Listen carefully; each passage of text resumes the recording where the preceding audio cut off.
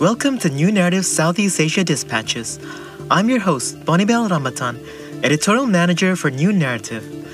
New Narrative is a movement to democratize democracy in Southeast Asia, and this podcast is one of the ways we attempt to do just that.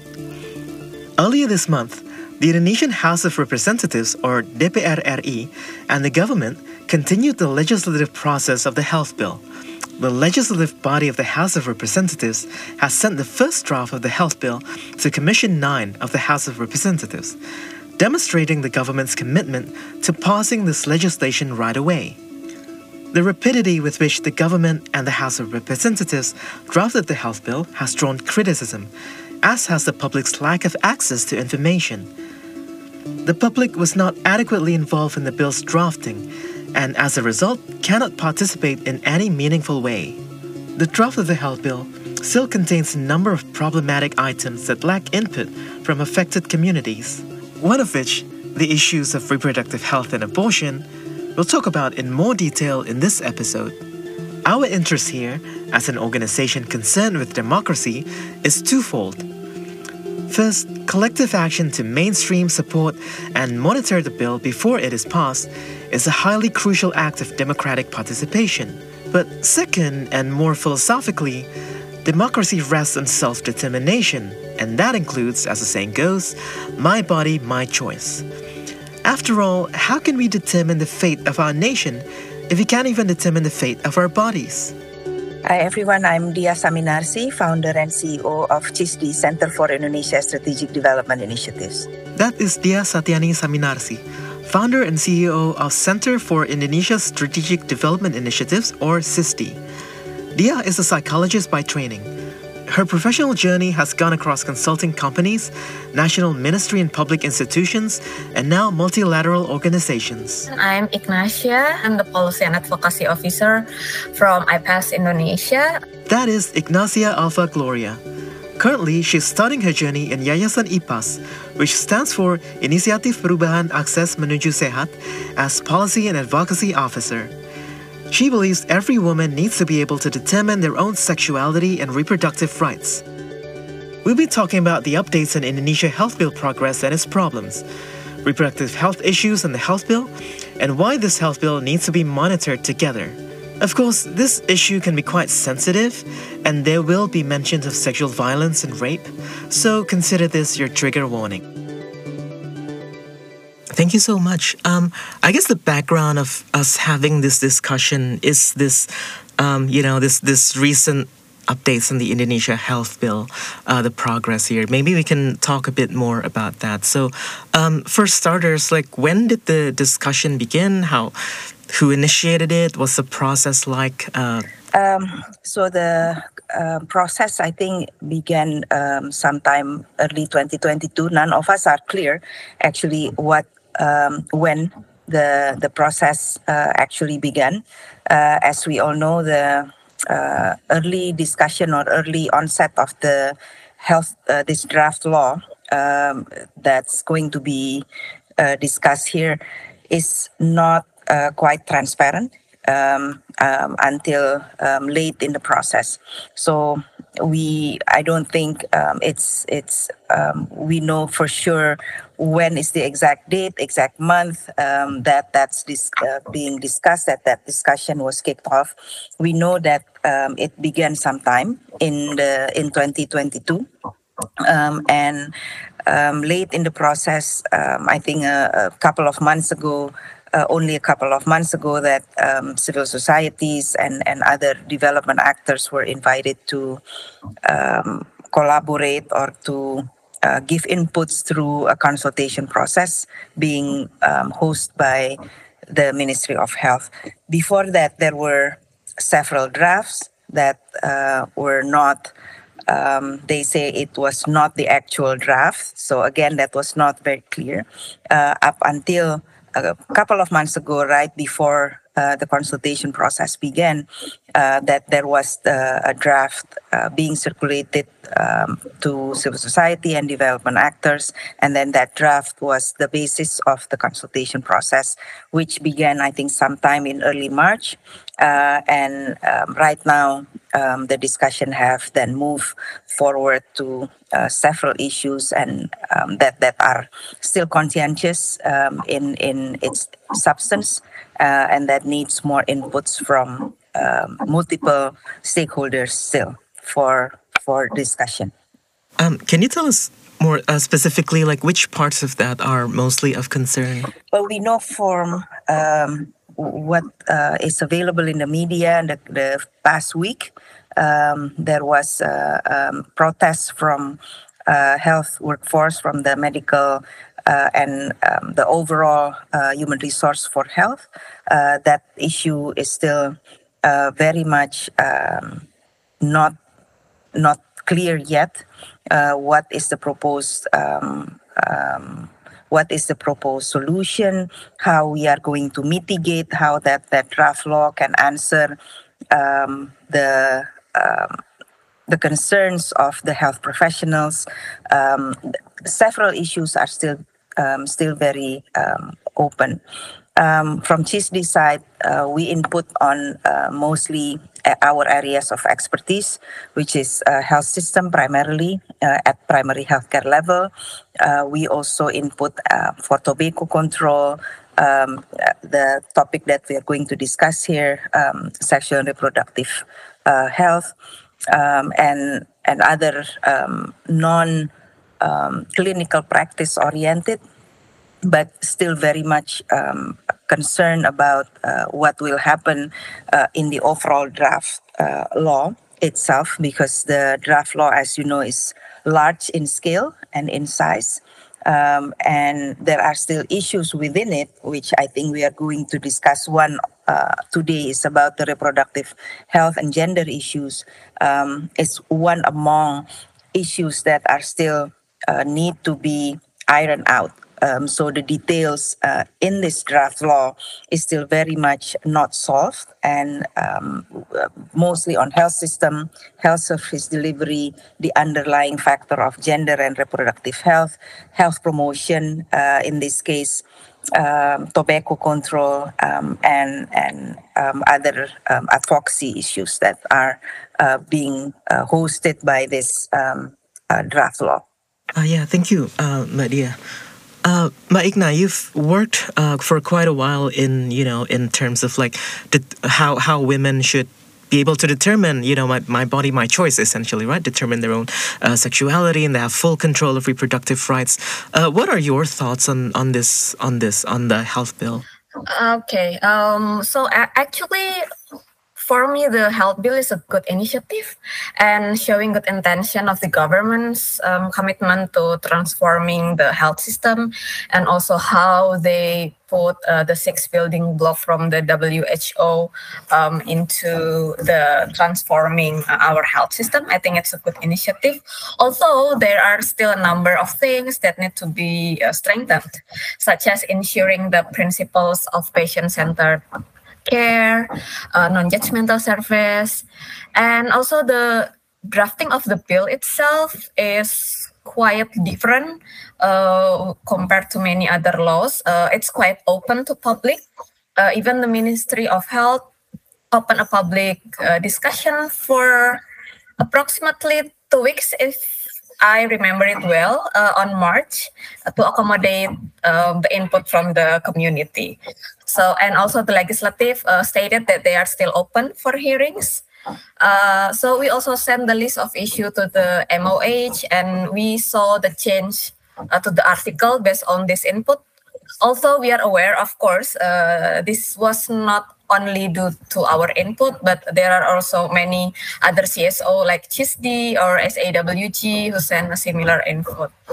But unfortunately, this bill has not been a popular discussion in the society, like during discussion about the penal code bill or omnibus law on job creation. So I think like for now, mostly the discourse regarding this bill is still dominated by the perspective of the health workers. I see. Do you foresee any risk about that? Like, what are the current what are the current major areas of improvement that you hope for in the current draft of the health bill? Okay, so of course, we were hope that the bill itself will be harmonized with the other existing law. For instance, the abortion articles need to be in line with the articles about abortion in the penal code, and also we need to harmonize it with the law regarding the sexual violence. So I think regarding as an overall for the reproductive health itself, we need to ensure that this bill, it need to be included the several principle regarding the service, which is the patient center and also the comprehensive. I think by accommodating and put these two principles towards the bill, it will ensure that there will be a better service for the health in general and the sexual and reproductive health in special. For instance, the patient center consisting of three components, which are the quality, the access, and the option. For the quality itself, it needs to ensure like providing healthcare that is free of discrimination, non-judgmental, and utilize the appropriate technology. For the access, it needs to ensuring easy, affordable, and also legal access.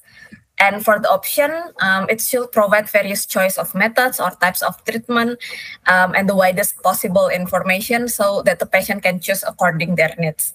And also, it should be comprehensive, which provide complete and correct information, education, counseling, and also providing health service according to the patient needs. So we believe in IPAS Indonesia that if this principle is used as a perspective in building and running the health system, then in the practice, the health service could be accessed fairly and equally by all groups, including groups of diverse gender and sexuality and other vulnerable groups.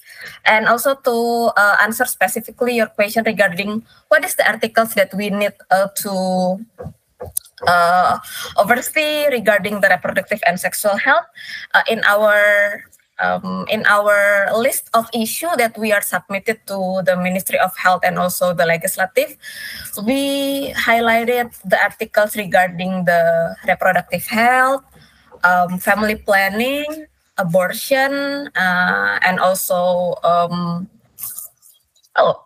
I think that's three of the main issue that we are highlighting, and also add another articles that we need it to be put it inside of the health bill itself, which is harmonizing the principle regarding the violence towards women and children into this health law. Why? Because when it puts into the health law, it's become the protection law that ensure that the service regarding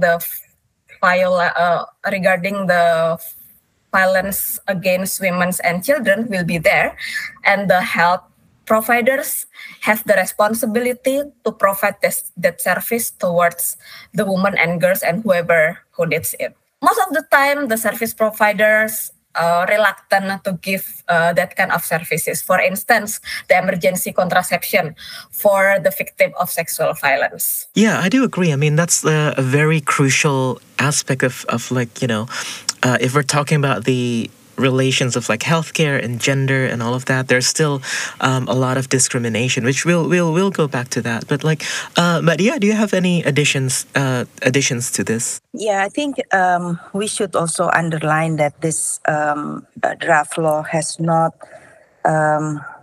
tackled the issue of abortion. That is one of the issue within the sexual and reproductive health that CISD submitted to be underlined and to be addressed in this draft law. The part about abortion regulation, how it is forbidden to do an abortion based on religious norms, and then I think the fundamental thinking must be shifted in this case, that since this is a draft law for health, that the perspective, the lens to view it must be viewed from health and medical perspective instead of religious norms. And then, of course, consequently, in the person who perform this abortion also have to be consequences as take the consequences as the perpetrator, as a criminal, while not thinking about or looking at it from a health perspective. And as well, of course, the overall gender perspective is still missing. Just denote that the overall gender perspective is missing in this. I think gender and sexuality is being confused. It's not, gender is being seen as sexuality. Is it men, women, or other population groups, not being addressed as a inequality, inequity, social construct or social norm, vulnerable populations. I think the consequences and the intricacies of the missing perspective and missing element of that thinking in this draft law is crucial and notably missing. Why? Because we are designing a draft law not just for today. We are designing a draft law for a long time in the future. If we note our draft bill today, the draft law today is already 36 years old. So let's say this current draft that the parliament and government are designing and we are inputting on will also extend for the next 20, 30 years. So we have to think ahead of what our society will look like in the coming 20 to 30 years. What will be the health consequences, the medical consequences, the public health impact? I think that type of fundamental thinking is notably missing from this current draft law, and thereby consequently also missing the detail element which Mbak Ikna just laid out earlier. The abortion issue is just one of them. If we look at each issue and then go deeper into the detail in each issue, we will find many details are still missing. And I think if we want a health, a public health development, medical innovation in Indonesia to happen in the next 10, 20, or 30 years, then the basis will have to be this law. And we cannot have an inclusive and diverse law if this element on sexual and reproductive health and gender are not being addressed properly at this point in time. And we are using our current dogmatic thinking and missing out on the impact of health and impact or consequences in medical and clinical service delivery when we are only thinking about it from the social norm and the religious norm, not from what is good for public health, what will be safe for patients. Because we cannot say, oh, you cannot do an abortion, for example. There are medical conditions which will require abortion. There will be social and economic consequences. There are right now many situations where especially in the current situation after the pandemic, where people are out of jobs, they have social and economic pressure, pushing them into vulnerable group, social and economic vulnerable population, which then sadly push them to make decisions about their social reproductive rights, whether they are a married couple or whether not a married couple. So I think that type of diversity in thinking and including everyone must be seen from a public health angle, not from mainly religious or social norm that has been passed down through generations, but now we are designing a new bill that will require that has requirement to be relevant for the next more than 10 to 20 years. So I think that is just one of the element. And of course, from the tobacco control perspective, Indonesia is already one of the highest countries not with regard to the number of smokers. So how to prevent smoking to be going down from in age, young smokers, this is a circle which relates to one another. We cannot just say, okay, we are now talking only about sexual and reproductive health and the consequences. All issues under the health issues are interrelated with one another. And each of them have health consequences. So I think first and foremost, fundamental thinking, the rationale in thinking about this draft law needs to be revisited, and then we CHISD give our input based on that revision of rationale that should be included from the very beginning in the draft law. So that's why we are very passionate about it. But also I note Mbak Ikna's point about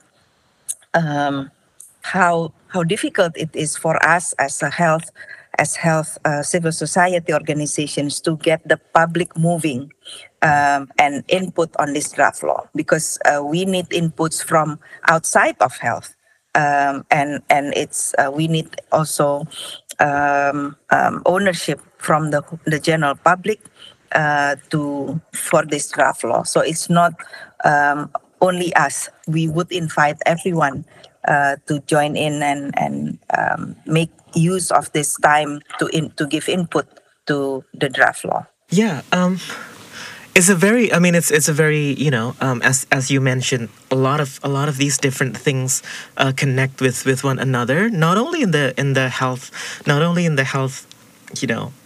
not necessarily industry, but like the health topics, but also as Mbak Ikna has mentioned about how to synchronize this, how to harmonize this with like laws and perspectives on like the criminal code, and then sexual violence, how we view all those things. It also reminded me of don't quote me on this, but talking about the pandemic, people lose their jobs, but also there's been an increase that I've heard on cases of domestic violence, and then that might lead to needs for abortion and also sexual and reproductive health. All of those things are essentially connected. So let's talk about that, Ikna. You did mention earlier about this need for harmonizing or like synchronizing all of these perspectives. Could you maybe elaborate on that point a little more, and like what are the risks involved, but also how do you foresee this concretely being synchronized? Because these will be like different bills, right? Maybe you can elaborate on that a bit. Yeah, that's true. Okay, especially like in the current health law that existed. Regarding the abortion, there is two exceptions, which is for medical indication and also for the pregnancy due to rape. And for the pregnancy, because of rape, the limitation is 6 weeks. But then in our newest penal code, it's increased. I mean, like the exception getting a bit broader, which is for medical indication, pregnancy because of rape, and also pregnancy because of other sexual violence that may end it as a pregnancy, for instance, forced marriage or sexual slavery. So not only for rape. And that's good. We are thinking, because like it's getting a bit broader, and also the penal code itself stated that the limitation for the pregnancy because of rape and because of other sexual violence is up to 14 weeks, which is good, and it's based on the WHO newest guideline in 2020. 22. So we want to ensure that what's already rolled in the penal code will be in line or harmonized within the health law. And we are seeing this good intention from the MOH, which in their newest list of issue that has been submitted to the Parliament, they already harmonize each articles regarding abortion with the penal code itself. Thank you for the for the explanation on that. I wanted to ask though, in current, maybe this is more for Madia, right? There's lots of like criminalization of abortion going on right now, especially. I mean, we hope there will be less of that, especially because of the whole, expanding the definition, expanding the people, the legality of abortion itself. But yeah, how do you see the this criminalization of the abortion providers, and how do you think this impacts health workers in general in the not the ones receiving the services of abortion, but the one performing, and the one the healthcare workers themselves? How does this affect them? Okay, I think first we have to understand that we do not rule for exception. I think that's the fundamental formula. When you set up a regulation, you do not rule for exception. So what are the exceptions? The exceptions are the true criminal cases, right? We have to admit, there are criminals, there are criminal acts which relate to sexual reproductive health issues.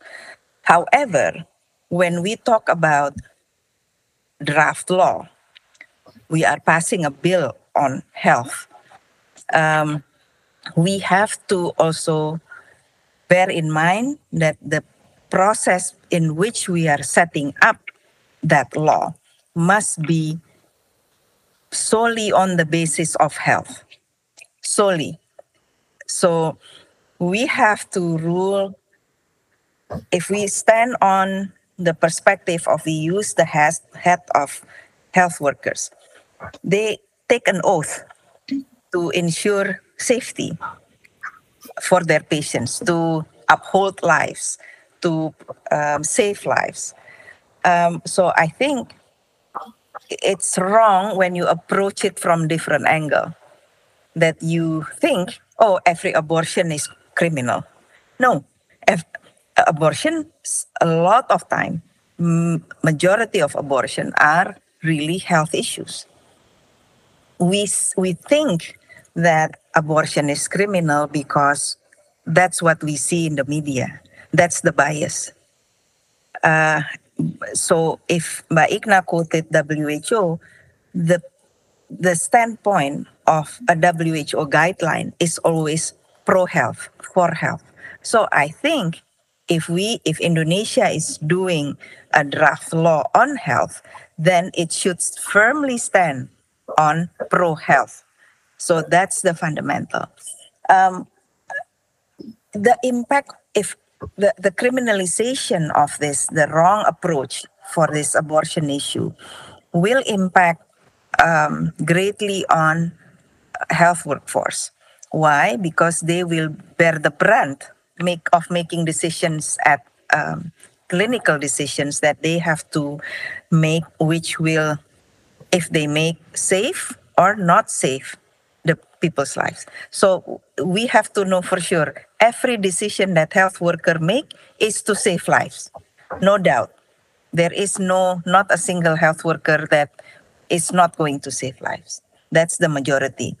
Why I say that? Because again, my first point, we do not rule for exception. This law should think about the process by which health workers make that decision. So criminalization of health workforce as a default will impact how they make their decisions, how they decide, make a clinical decision at clinic as they deliver service. So we must not do that. because if we do that, then we, in the end, we will never achieve the SDGs. We will never save lives of mothers. We will never save lives of newborns. So that's the very far end. But it will take the toll on health workforce, because then trust is being taken from them, as if they are not saving lives, as if they do not have that in their mind. They take an oath. So I think we have to make that at the forefront of this health law. And in the end, if health workers are not enabled to are not enabled to deliver and make decisions to save lives, then the public will bear the consequences. Mothers who actually needed abortion based on health issues are not being given that. Plus, I think if we want to go further, every woman should be able to make decisions on her body on her own. I think that's the very fundamental rights. That's the rights base. And I think that's also the perspective of a WHO guideline. So I think this discussion needs still to be made between religious leaders, social activists, public health activists, parliamentarians, just to make sure that everyone is being heard. And that, again, why? Because we want a draft law that is relevant for 20, 30 years in the future, relevant in public health and in medical services perspective.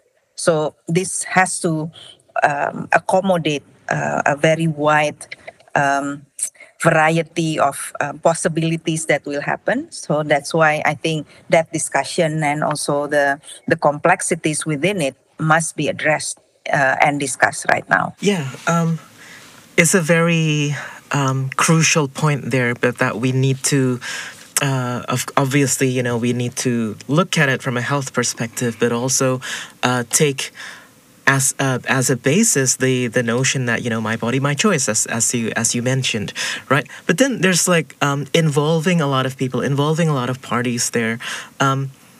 You can't deny that maybe like some parties would still really approach this issue in a very moralistic sense, while other parties, because health and gender perspectives isn't exactly the default for like a lot of people, unfortunately for a lot of people. So like by involving multiple parties here, while it is important, do you foresee like, I don't know, a clash of values between the parties involved, for example? Mbak Dia, or if Mbak Ikna has any thoughts on this also, feel free. Yeah, perhaps if I may continue on that line of thought. Of course, there will be clash.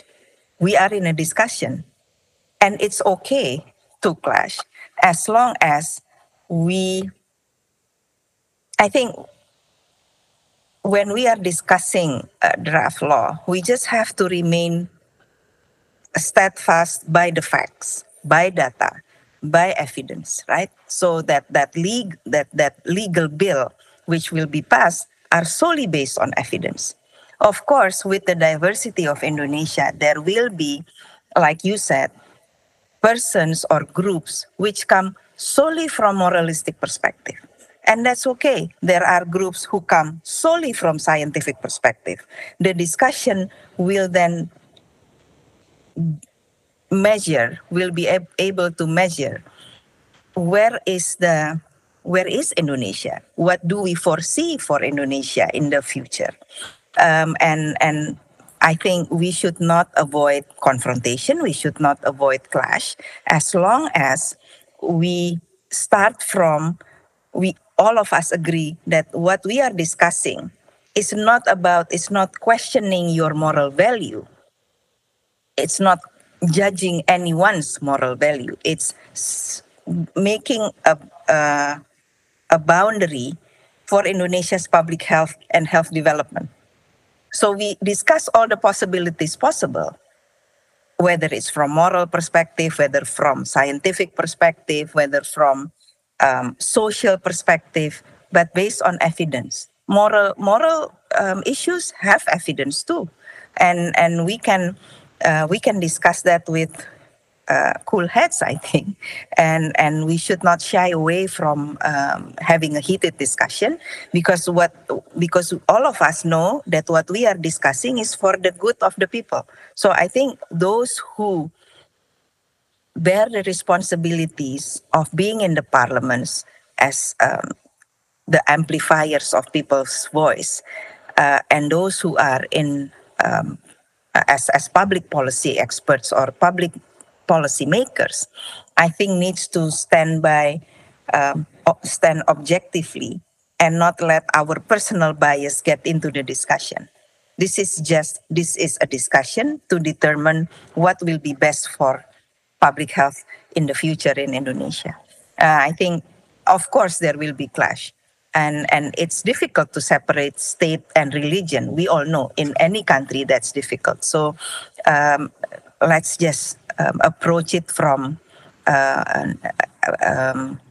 policy perspective, if I may say that, and of course from what will be best for public health.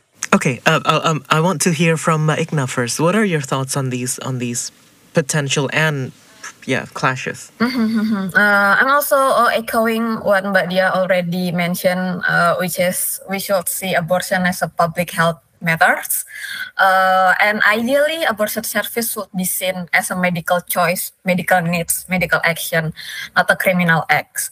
But because it's still categorized as a crime, and in the current law, there is no appointment from the MOH for the health facility that can give the service.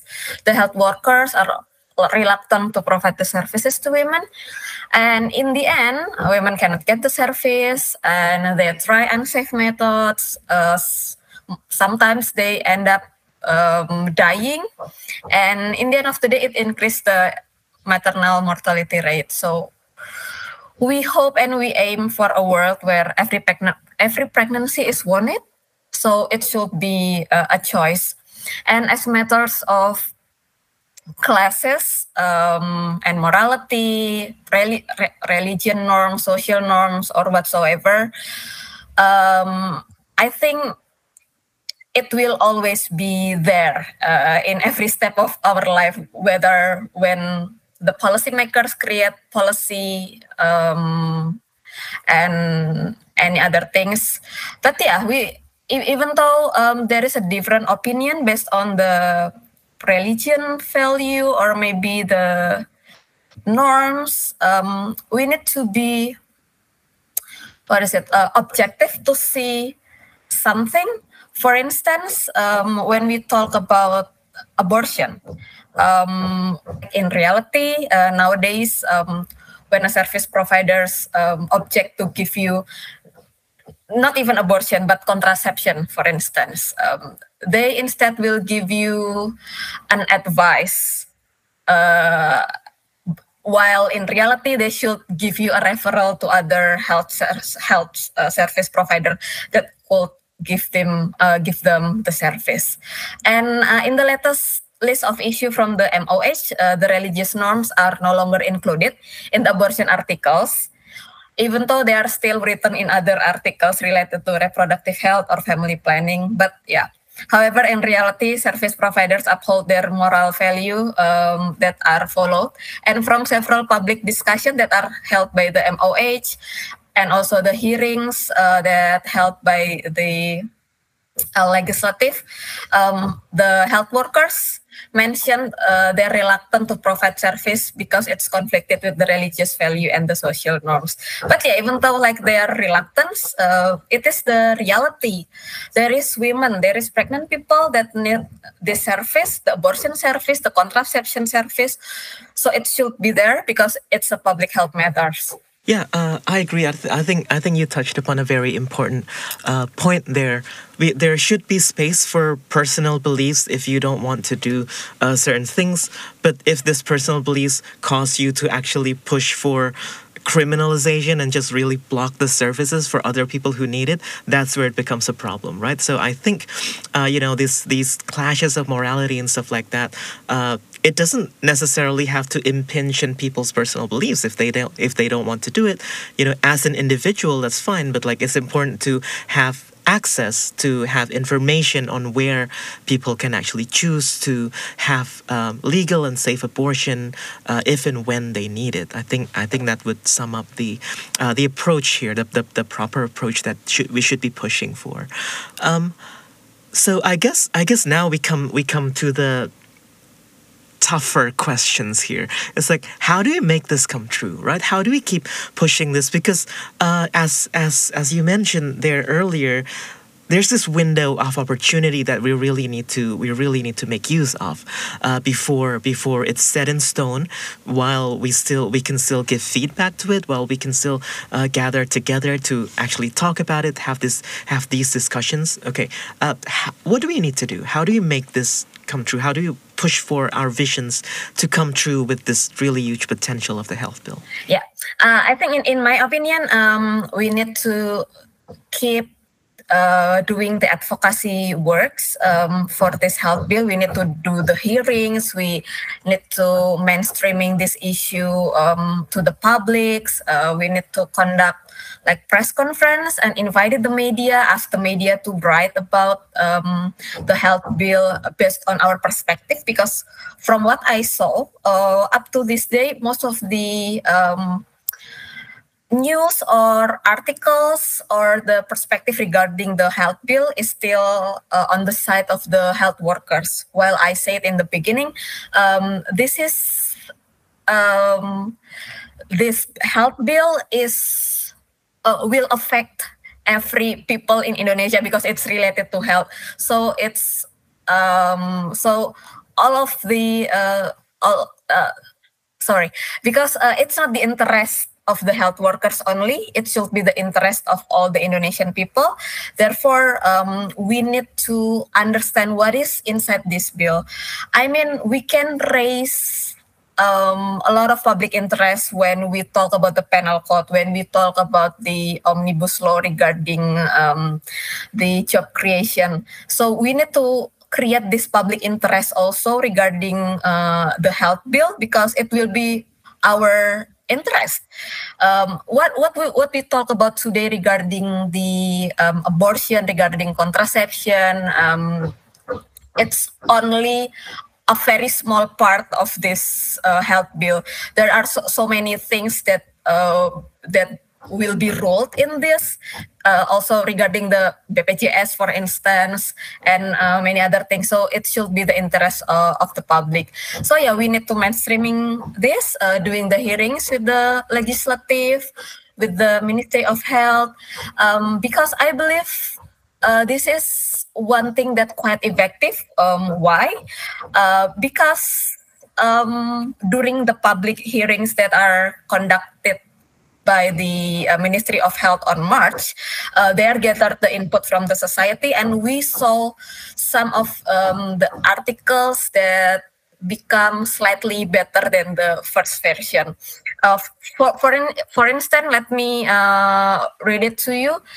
In the chapter on reproductive health, Articles 39, the Ministry of Health in their list of issues that has been sent to the legislative made an alteration to the narrative which stated everyone has the right to live a reproductive and sexual life that is healthy, safe and free from discrimination, coercion and or violence by respecting noble values that do not demean human dignity. So this means government intend to guarantee that the reproductive health services are for all. And also another interesting articles is from the contraception, the Article 45. The government also proposed a narrative. Family planning health efforts are carried out at the childbearing age, and everyone has the right to have access to family planning services. So far, access to contraception at health service has been limited. It's only for the married couple. So it is difficult for instance, for victim of sexual violence to get emergency contraception. So through these articles, if it been passed and it be our current our health law in the future, it means that the government is committed to ensuring access to contraceptive service, including for victims of sexual violence. So I think it's important for us to keep seeing how this law is progress and to keep giving our feedback for the legislative and also the Ministry of Health, and also to raising the to the mainstreaming this issue in the public. Yeah, Maria, what are your thoughts? Yeah, I think to add to that, what Ma Igna was saying, I think we have to understand and acknowledge that this draft law is huge in size. And there is no single organization that will have expertise to tackle everything in the draft law. And that's why we need all experts on deck to give inputs, to push for room for inclusion and inputs.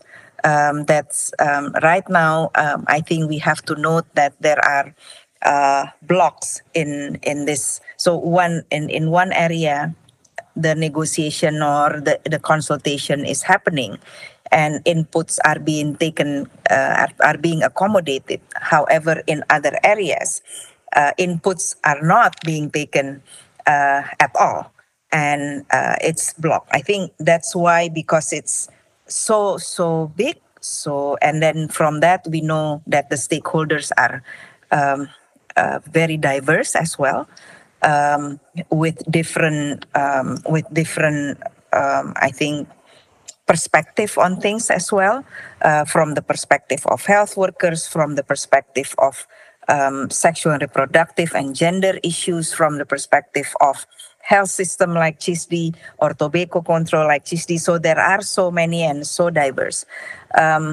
We cannot do it alone, but I'm sure we can do it together. And advocacy efforts in this type of consultations on such giving input on such a huge document is not is far from simple. It's very complicated, and I think we should also, between us, ensure that we maintain good communications between all the organization and stakeholders involved, while at the same time we ensure that all of us giving the public as well the information and the updates that the public need. What I'm seeing in the demo from the health workforce a few days ago, what I'm seeing, the message is as well, it's giving input to the public, giving information, communicating to the public. And the expression is through a demonstration. But there can be other communication expressed with, like Mbak Igna said, press conference, opinion pieces in newspaper, interviews like this, or doing advocacy, single advocacy to parliament and also to government. But I think what will be more effective is we do joint advocacy to government and to parliament. So if only, I think the ideal, if health workforce or professional organizations like CHISD and like IPAS and other like-minded organizations come together and do a joint advocacy to parliament and government, that will create the critical mass and the momentum to push. And do this now, since it's not being passed yet, take this opportunity to do that, to join and to make a collaborative effort instead of a single advocacy effort. Yeah, I think this leads nicely to probably the last question. I believe that like I think a lot of listeners of this podcast, this is something new. Not the issues themselves, but like the fact that this is crucial and it's happening right now. And I think a lot of the listeners will also think like, okay, but like I'm not an expert. I'm not joining any kind of like advocacy groups. I'm here listening to these issues, but these issues are important for me. So right, what can the listener do then if they're not joining? Like, is there a way to learn more or to share more about these issues, and how can the listener like monitor the progress of these issues, and how can the listener support these advocacy efforts, advocacy attempts? Well, I think the listeners are the beneficiaries of this draft law, which will be passed into law sometime. I think that will be in the future. One of the most plausible scenario is that we will have a new law on health. So the listeners, I think, if I may ask the listener to think that what do you want? How do you want health service delivery to look like or to be felt like for you as the beneficiary of all this discussion about policy and regulation? What will make you safe? What will make you feel taken care of health-wise if you access health facilities? If the pandemic happens again, which will happen, we don't know. We just don't know when, but will happen. How do you want yourself to be protected from that again? What do you want your health ecosystem to look like? And I think the best outlet for the general public to do this is, of course, organizations like CISDI or IPAS have our social media outlets, social media handles that can be the bridge of communication, the platform of communication between the general public and advocacy organizations like CISDI and IPAS. But also the general public have access to their own social media handles. As a person, how do you want, as an individual, how do you want health service to look like for you? I think we need that conversation to happen more in the public, expressed by an individual instead of by an organization like CISDI. That will resound more to people in the parliament and also to policymakers. Thank you. Maigna, what are your thoughts? I think Mbak Dia already talked about all of that nicely about what the public can do.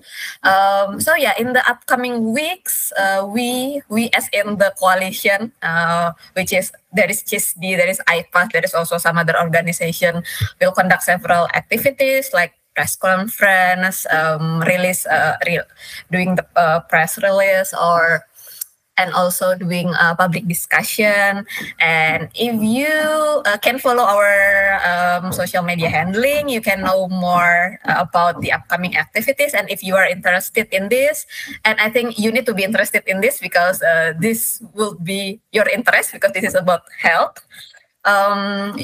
You can follow us and know more about what is the upcoming event or maybe campaign that you can contribute with. So you can share it to your family group WhatsApp, or you can share it in your own media social.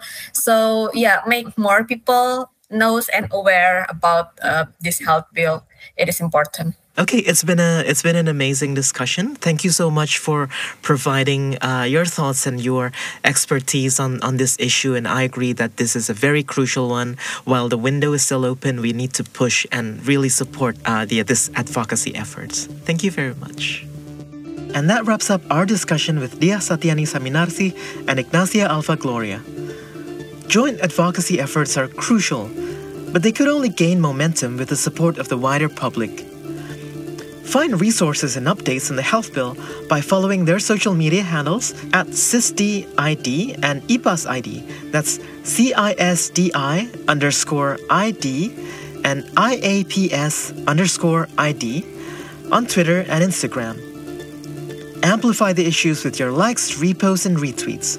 Comment on the posts and threads, share the discussions with your circles, write about them, support the protests, and help push for the advocacy efforts.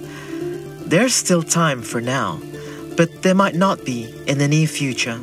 My name is Bonibel Ramatan, and this has been Southeast Asia Dispatches, brought to you by New Narrative and produced by Dania Yudo. I'll see you around.